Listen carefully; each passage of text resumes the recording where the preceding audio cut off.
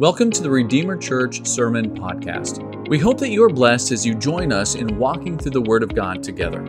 To learn more about our ministry in St. Albans, Vermont, please visit redeemerchurchvt.com. For this, Melchizedek, king of Salem, priest of the Most High God, met Abraham returning from the slaughter of the kings and blessed him. And to him Abraham apportioned a tenth part of everything.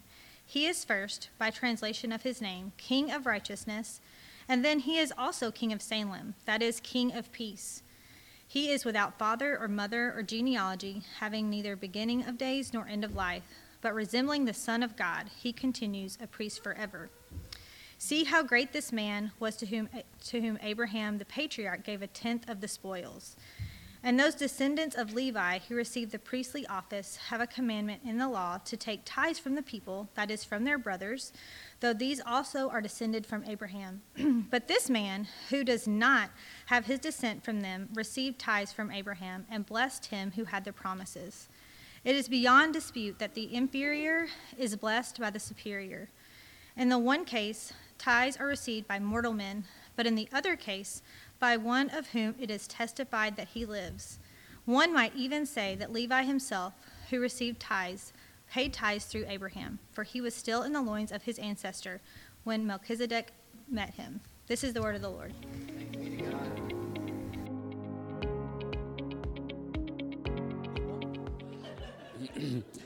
Sure, that's not the greeting that you were expecting this morning.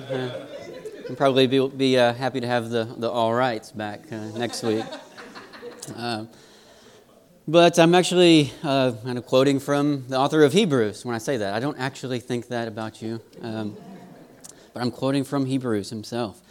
Back in the beginning of chapter 5, the author of Hebrews is talking about human priests, and it says that they were able to deal gently with the ignorant and wayward, people like you and me, since he himself, the human priest, is beset with weakness.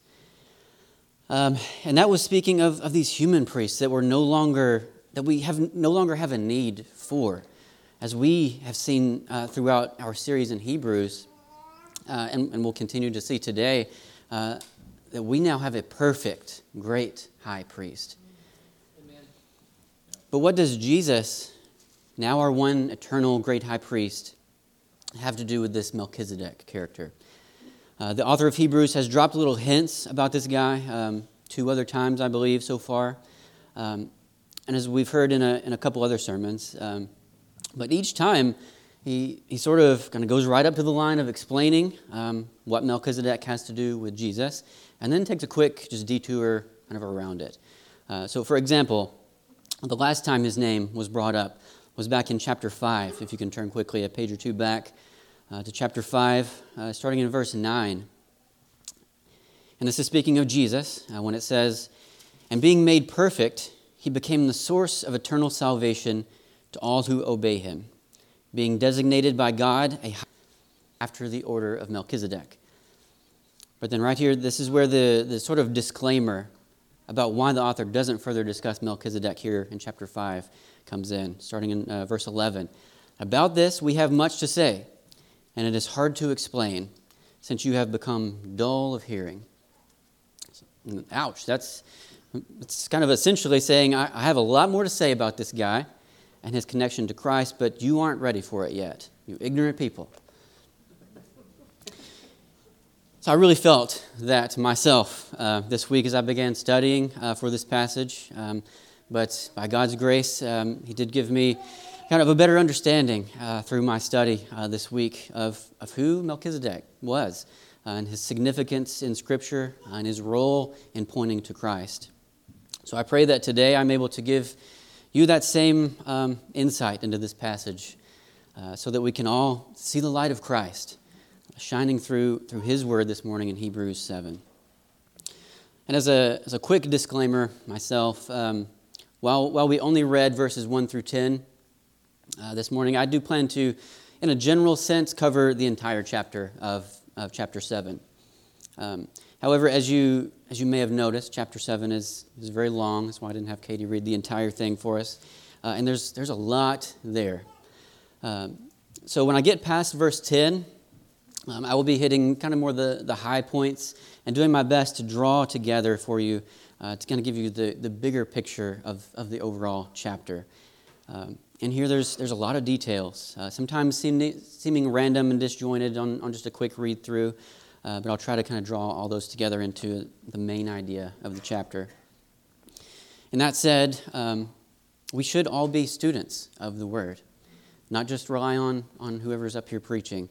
So I encourage you to spend some time this next week studying chapter 7. I spent a lot of time in it this past week, and I could spend several more weeks in this one chapter just trying to grasp it myself. So I encourage you to spend some time yourself. Don't rely on me to explain everything for you this morning. For me, it helps to repeatedly go over something. So if it helps to this week study it and then listen to this sermon recording again later, that might be helpful to kind of grasp what is being said in this chapter. So I first want us to look at the historical narrative, as I tend to like to do. I like the historical context where Melchizedek is mentioned in the book of Genesis. That way we can all understand the who and when and where context of his story. And I think having that historical context is incredibly important to give us a basis for the understanding of his significance, of the few things that we do know about this guy and why he's mentioned in Scripture at all.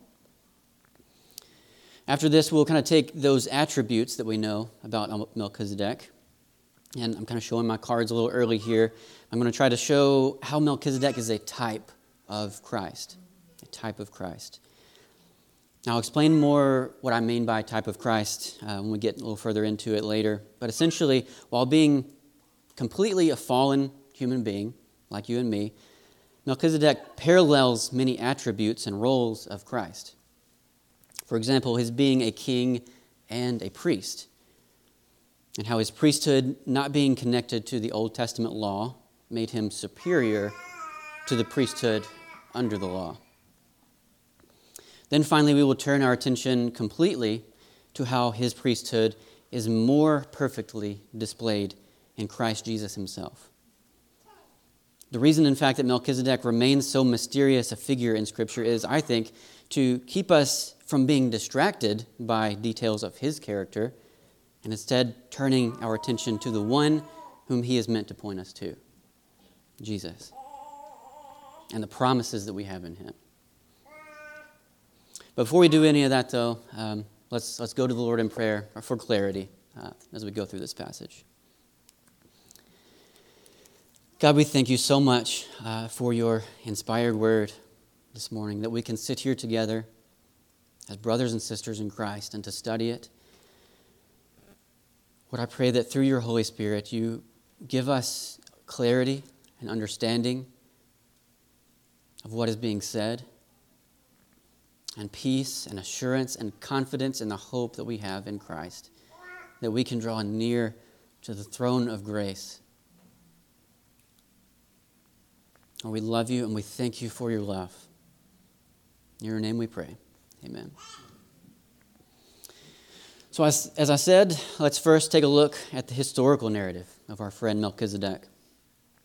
Now, if we compiled all of the verses that we have in the Old Testament that mentions his name or details about him, we would have a grand total of a mere 4 verses. 3 in Genesis 14 and 1 in a Psalm of David, Psalms 110. If we add the verses from Hebrews, then we might then have a total of 7 or 8 about him in the entire Bible. So not a lot of detail, not a huge wealth of information that we have about this guy. But that doesn't make him totally insignificant either. There's nothing in the Word of God that is there by chance or accident. We believe that all Scripture is God-breathed, is completely inspired by God. The ultimate author of Hebrews or any of the books of the Bible is God, the Holy Spirit. And it's through the Holy Spirit's revelation to Moses in writing Genesis, and to David in writing the Psalm, and again revealed to the author of Hebrews. Melchizedek is mentioned for a reason, not at random, not by coincidence or chance, but for a purpose. So if you have your Bibles, let's turn back to Genesis chapter 14. At the top of chapter 14, you may find in your Bible the added heading at the top of the paragraph that says, Abram rescues Lot. And it is in the context of this story that we see Melchizedek appear. But before we get into the details of that story, let's all make sure that we remember who Abram and Lot are. Abram is later known by the name Abraham, after God makes his covenant with him. So I may use those names interchangeably. Abram/Abraham is a direct descendant of Noah. And he's the man that God chose to be the patriarch of his people, the Israelites. So he grew up in the city of Ur, which is in a modern-day Iraq, down by the Persian Gulf. We've actually got a map up there. Yeah, right down here in the corner next to the Persian Gulf is Ur. That's where Abraham grew up. Then later, when he was still young, his father moved him and his family north to the city of Haran. So if you see kind of closer to the top of the little triangle that we've got there is Haran. So he spent then most of his life there. And that sits actually in southeastern Turkey today. So this is where Abram was when Genesis 12, God tells him in verse 1 of Genesis 12, go from your country and your kindred and your father's house to the land that I will show you. And I will make of you a great nation, and I will bless you and make your name great, so that you will be a blessing. I will bless those who bless you, and him who dishonors you I will curse, and in you all the families of the earth shall be blessed. So chapter 12 of Genesis then goes on to tell about Abram, who is now in his 70s, and his wife Sarai, and how they uprooted their estate in Haran and left their home. Also taking with them their adult nephew Lot, who decided to go with them, and also uprooting his household, taking all of his possessions and people. God then shows Abram the land that he will make the promised land, later known as Israel. Sometime later, Abram and Lot realize that they need to separate, because they each have so much livestock that the land that they were on could not sustain them all. So they had to spread out. Lot then chose to settle in the land of the Jordan Valley east of the Dead Sea. And I think on the next map we can see that a little bit more zoomed in. The Dead Sea, the bottom little lake-looking thing there. Lot chose to settle to the east of the Dead Sea, while Abram settled to the west. And Lot settled near what is the cities of Sodom and Gomorrah, which there's a lot more about that there, but we don't have time to get into that story. We're already taking quite a detour here. So now all that kind of sets the stage for the events introducing us to Melchizedek. While Abram and Lot were each in their new separate lands on each side of the Dead Sea, there was turmoil and an uprising between kings in the east. Now kings then were kind of kings over cities, not such like huge areas. So all those little cities had a separate king.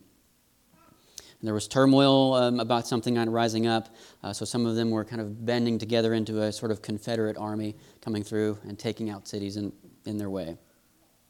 The cities of Sodom and Gomorrah tried to put up a fight, but ultimately lost their battle and had everything looted and destroyed, and their cities taken away, the people taken away as hostages, including Abram's nephew, Lot. There was then someone who escaped these attacks, and I don't know if they knew Abram or just happened to come by him and give him this information, but they told Abram that their nephew Lot had been taken captive by this army and that was now moving north. That's the green line where the army came through. So Abram, in an action fit for like a good vengeance movie, assembles his combat-trained men, 318 of them, it says in Genesis, and pursues this army in order to save his nephew. And after catching up to this army, it says that Abram divided his forces against them by night and defeated them. That's pretty impressive. This army who had been coming through and sacking cities seemingly with little struggle But then Abram's militia chases them down and takes them out in a single night. It's kind of like Abram had God on his side. So after defeating them, it says that he brought back all the possessions. So all the things that had been looted and the prisoners taken by this army as they ransacked the cities in their path were now in Abram's possession. And as he makes his journey home, the king of Sodom and the king of Salem meet him along the way. And it says that the king of Sodom's main motive was to discuss who was going to keep all of these things that Abram had taken back from the invading army. The king of Salem, on the other hand, seemed to have less negotiating in mind, but instead came to bless Abram. And this king of Salem, if you recall from our first verse today in Hebrews 7, is Melchizedek. And Melchizedek is a very unique figure. So let's look again at Hebrews chapter 7, verse 1. It says, "For this Melchizedek, king of Salem, priest of the Most High God, met Abraham, returning from the slaughter of the kings, and blessed him." So he was not only king of Salem, which in fact would later be called Jerusalem. It's an interesting fact, as Jerusalem literally means city of Salem. But Melchizedek was also, as it says, priest of the Most High God. So this city in the land of Canaan, which in the time of Abram was known for its godless depravity, somehow had a king who not only worshipped Abram's God, the Most High God, but he also served as priest for his people. It's pretty unusual. While being highly unusual, it also begins to touch on why the author of Hebrews is talking about Melchizedek in the first place, to point out those parallels between him and Jesus. Now, before we begin to highlight those parallels, those similarities between Melchizedek and Jesus, I want to make sure to lay out some of the different views that have been held about the nature of Melchizedek's identity. However, I'm going to spend a pretty brief time on this particular topic because ultimately it doesn't matter. If we were meant to know with certainty who Melchizedek was, then Scripture would be clear on it. But it doesn't clearly say that any of the theories that I'm about to say are specifically correct. In this case, I think that Scripture is using its silence, what it doesn't say about Melchizedek, to say something that matters much more than who Melchizedek was. So the first theory that has been held by some, we've got a slide with the theories, there you go, is that Melchizedek was actually Shem. Shem is one of Noah's sons. Though there is nothing in the text, in Genesis, in Hebrews, anywhere, to indicate such a specific detail. And Abram himself is many generations descended from Shem. So it'd be like his great-great-great-great-great-great-granddad. Shem would have been hundreds of years old at this point. And some people did live long lifespans during this time, but it still just seems unlikely. It seems that if this were true, that Scripture may have said that, but Scripture does not give us this detail. We're gonna get further into other theories here, so we'll see. We don't know for sure. Is the hint. Others have held that Melchizedek was some kind of angelic or celestial being. Now this does seem a little bit more likely, especially if we take verse 3 of Hebrews 7 literally. Again, that says, "He is without father or mother or genealogy, having neither beginning of days nor end of life. But resembling the Son of God, he continues a priest forever." So that does seem more like qualities of a celestial, angelic being. But again, the text doesn't indicate this specifically. And I believe this would be taking this passage from Hebrews too literally, when that was not the author's intent. If we take it that Melchizedek was literally without father or mother and was literally eternal, then we have to continue to take it literally that he remained a priest forever. But only one king and priest remains priest forever, our king and great high priest, Jesus.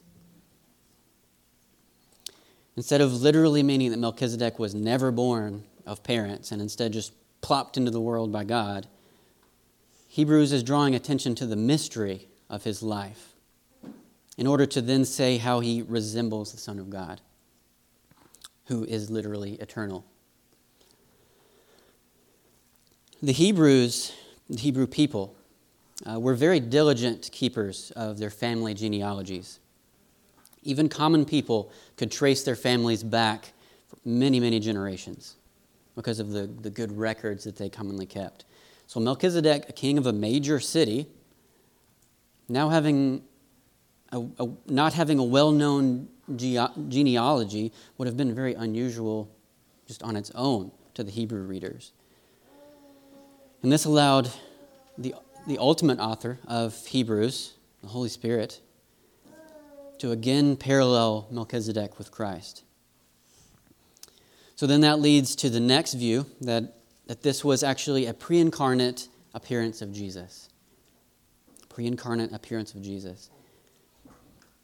There are other occasions in the Old Testament where Jesus appeared like this, before his birth in Bethlehem. But it's still difficult to reconcile this with the rest of verse 3. If this were truly Jesus in pre-incarnate form, then why would Hebrews continue on by describing him as resembling the Son of God? Or to later describe Jesus' priesthood as in the order of Melchizedek. Now, if you were at an art museum and you saw a very detailed Renaissance painting of a bowl of fruit, you might look at that and say, wow, that looks just like a bowl of fruit. But we don't say that same thing about a real bowl of fruit. Because it doesn't look like a bowl of fruit. It is a bowl of fruit. So that language just doesn't really kind of add up to say that Jesus looks a lot like Jesus. So I don't think that Hebrews is trying to say that. Nothing wrong with that opinion. There are people that hold that, and I don't think there's anything specifically wrong with it. I think it may just be reading into it a little bit too much. So it's my opinion that we must see Melchizedek as a typology, or a type of Christ, but not actually Christ himself. The word typology is essentially derived from the Greek word typos, for example. So Melchizedek's place in Genesis narrative is to act as a Christ-like figure. We're not given a lot of details about him in Scripture, who he descended from, how or why he became king and priest, or when he was born and died. But what we are told is meant to highlight the attributes that would then be perfected in Christ.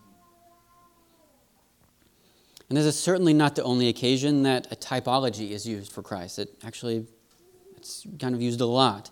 Another example of that is Adam in the Garden of Eden. The Apostle Paul refers to him in Romans 5 that Ethan read this morning as a type of the one who was to come. Just as sin entered into the world through one man, Adam, our reconciliation also came through one man, Jesus, the true and better Adam. So if we begin to change our focus from trying to solve this riddle or this mystery of who Melchizedek was and simply see him as a type of the one who was to come, then while he's still shrouded in a bit of mystery, I think that the pieces start to come together if we look at it like this. And we can more easily focus on his purpose in Scripture. That is to highlight the promises that we have in Christ Jesus. So with this in mind, let's focus on the few details that we are given about Melchizedek and how these things are examples of things that we see paralleled in Jesus. In verse 2, the author tells us that the literal translation of his name from Hebrew is Melchi, king, Sedek, of righteousness, king of righteousness.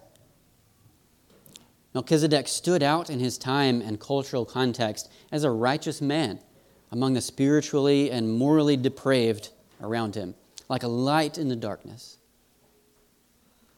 He's also king of Salem, later Jerusalem, like I said. And how fitting is that? Surely this is no coincidence that the king of this city, the city that would one day essentially be the capital city of God's people in Israel, who would all be the descendants of Abraham, who he's meeting right now, the city where God's temple would stand, where just on the outskirts of this city, the one eternal king would hang on a cross as the once and for all perfect sacrifice. And to add on to all of this, Salem is Hebrew for peace. Melchizedek is king of righteousness by his name and king of peace because of the name of the city. While being king, as we've already seen, he also served as priest of the Most High God.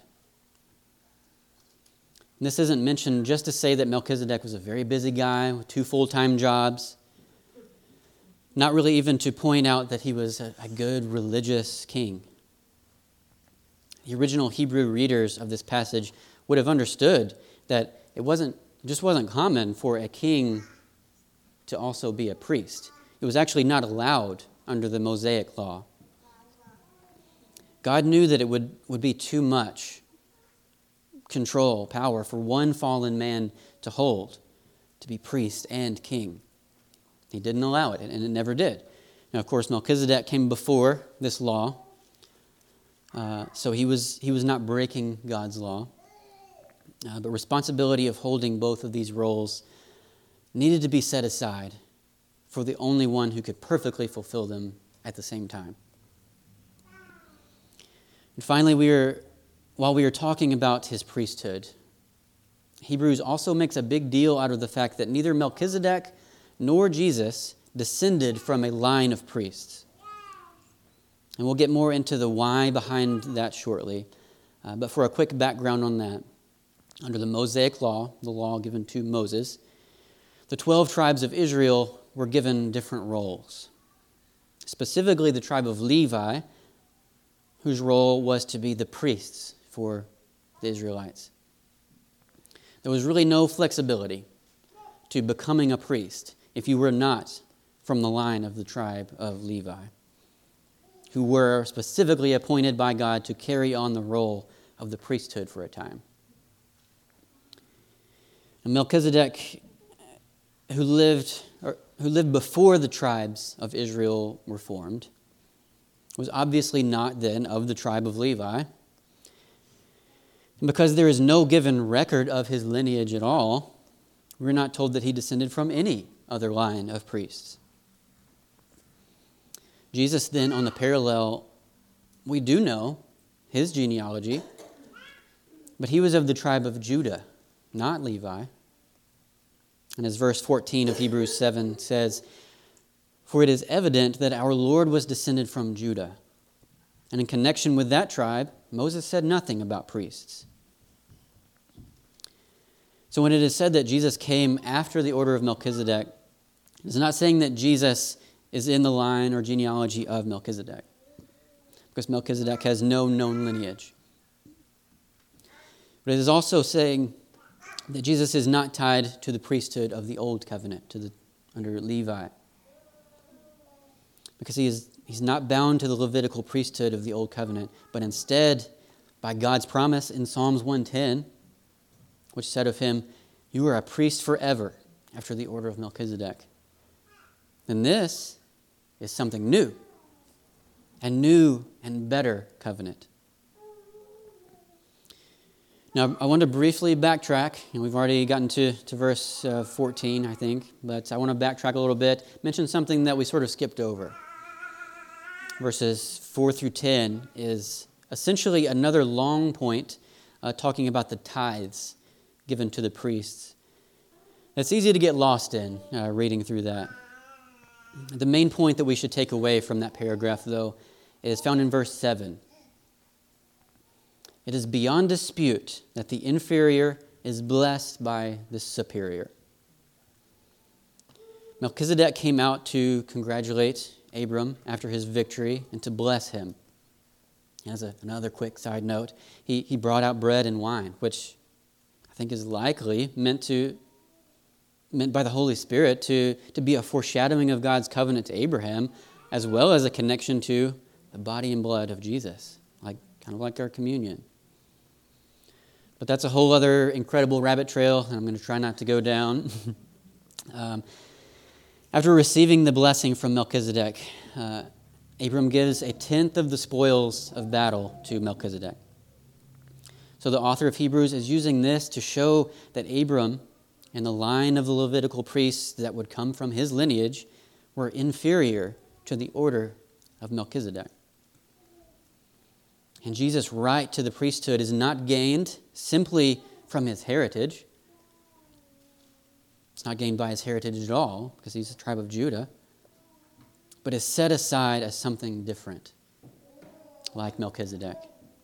Something special, something superior to the law.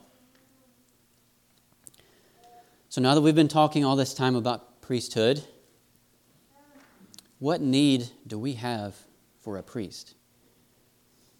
Priests and their roles and responsibilities is not something that we, at least as Protestants, spend too much time talking about.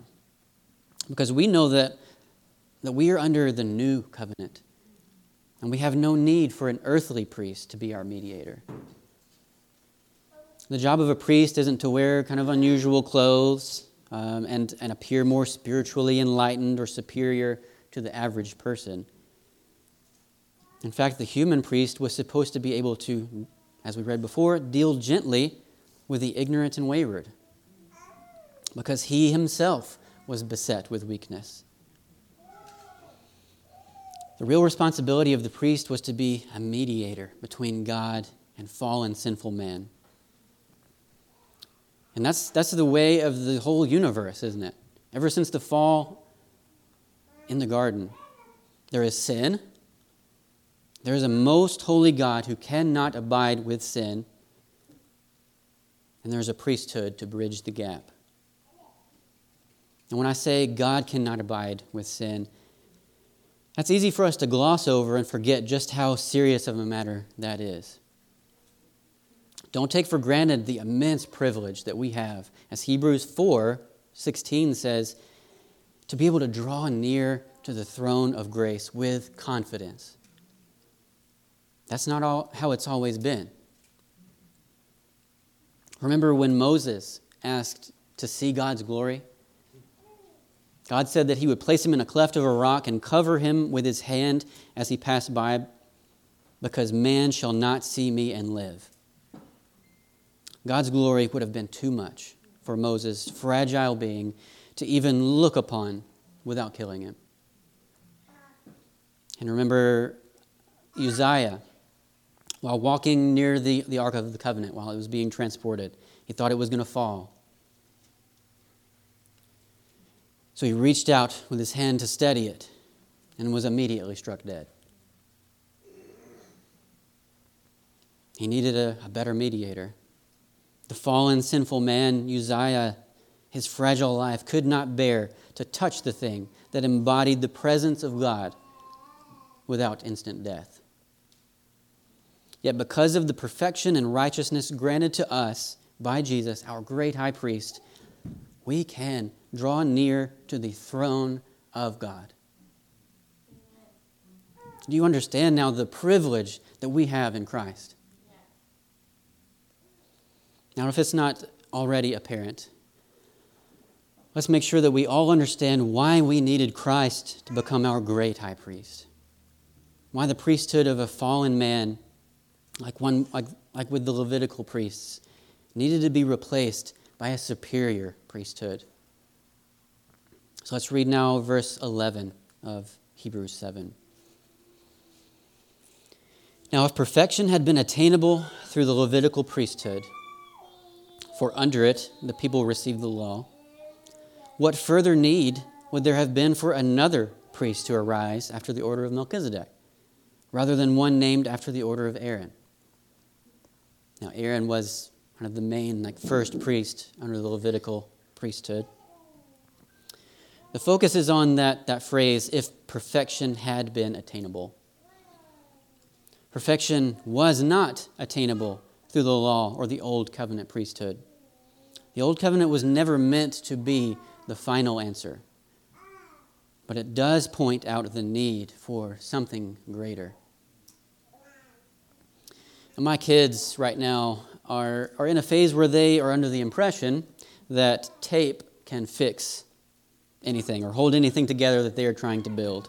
And I'm not talking about even duct tape or flex tape, some decent tape. I'm talking about this colored craft masking tape that we have around our house. It's not even really that sticky. I'm finding that stuff stuck to everything lately. A broken bracelet, can we tape it? It just doesn't really work that way. A broken coffee mug, can we tape it? No. This is probably too broken for repair, especially with tape. Now, even with that, the flex tape commercial guy, I'm sure you've all seen that commercial.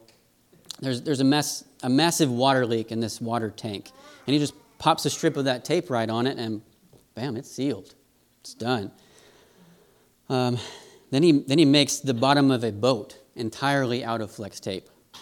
And I mean, this stuff, it may be the best tape ever invented, but I haven't heard that any boat manufacturers have started replacing metal or fiberglass, whatever they make boat hulls out of, with flex tape.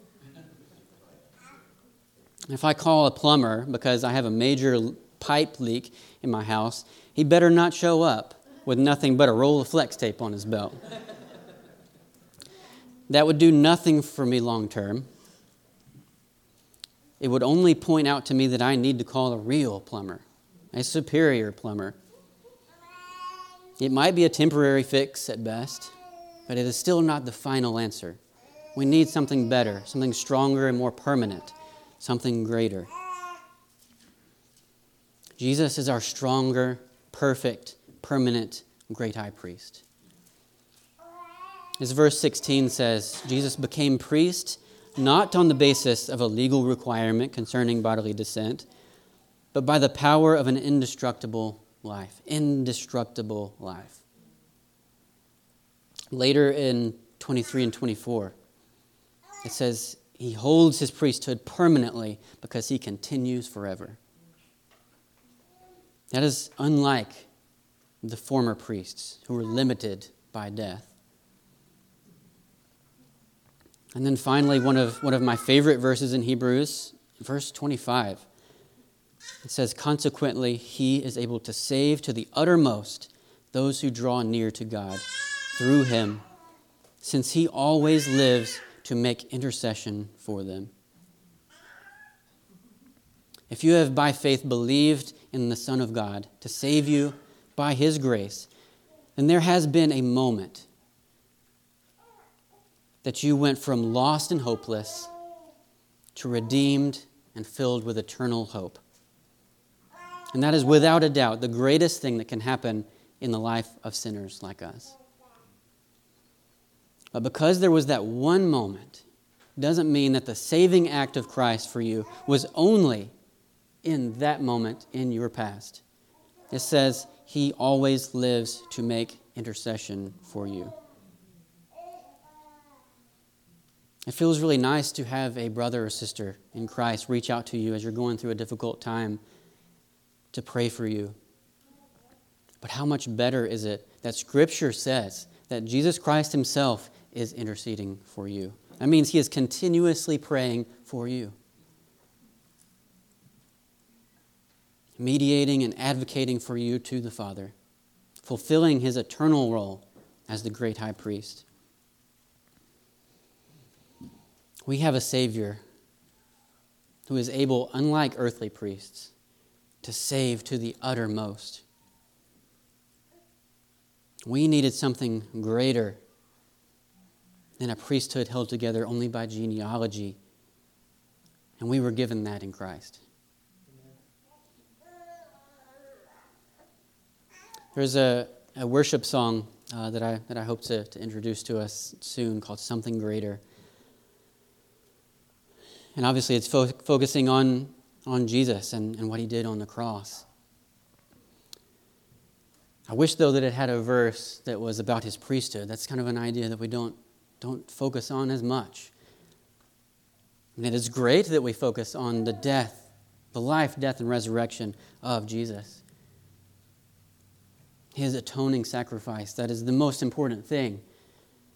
I kind of wish there were more worship songs that I couldn't really find this past week as I was looking on what Jesus is doing right now for us every day, interceding for you.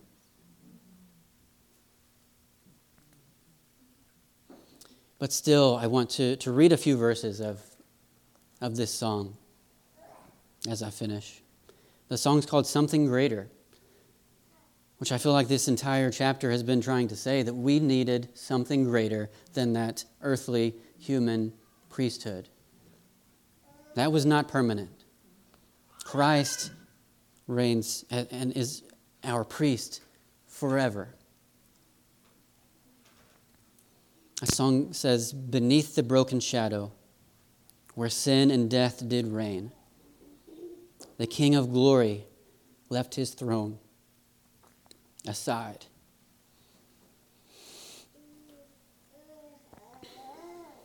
The clouds of heaven opened and mercy fell like rain to bring the darkened past and future bright. Something greater has come. You are greater than anything I've ever known or seen. You're stronger than the grace that once held me. Your love is deeper and wider. In the highest place, be lifted higher still. Oh, you have and always will be something greater. Please pray with me. God, we thank you that you are that something greater. Lord, that the whole law and priesthood of the Old Testament wasn't meant to be perfect, but it was meant to point us to our need for something perfect, something greater. And Lord, your priesthood will never end. It will go on from now to eternity, constantly interceding for us. We praise you for your life and death and resurrection, your atoning sacrifice for our sins. Lord, help us not to forget, though, that you are continuously saving us yesterday, today, tomorrow, for the rest of eternity from the wrath that we deserve. And that we have a great high priest that we can come to with confidence, not out of fear. Lord, we love you and we thank you for your sacrifice and your love and your constant intercession. In your name we pray. Amen.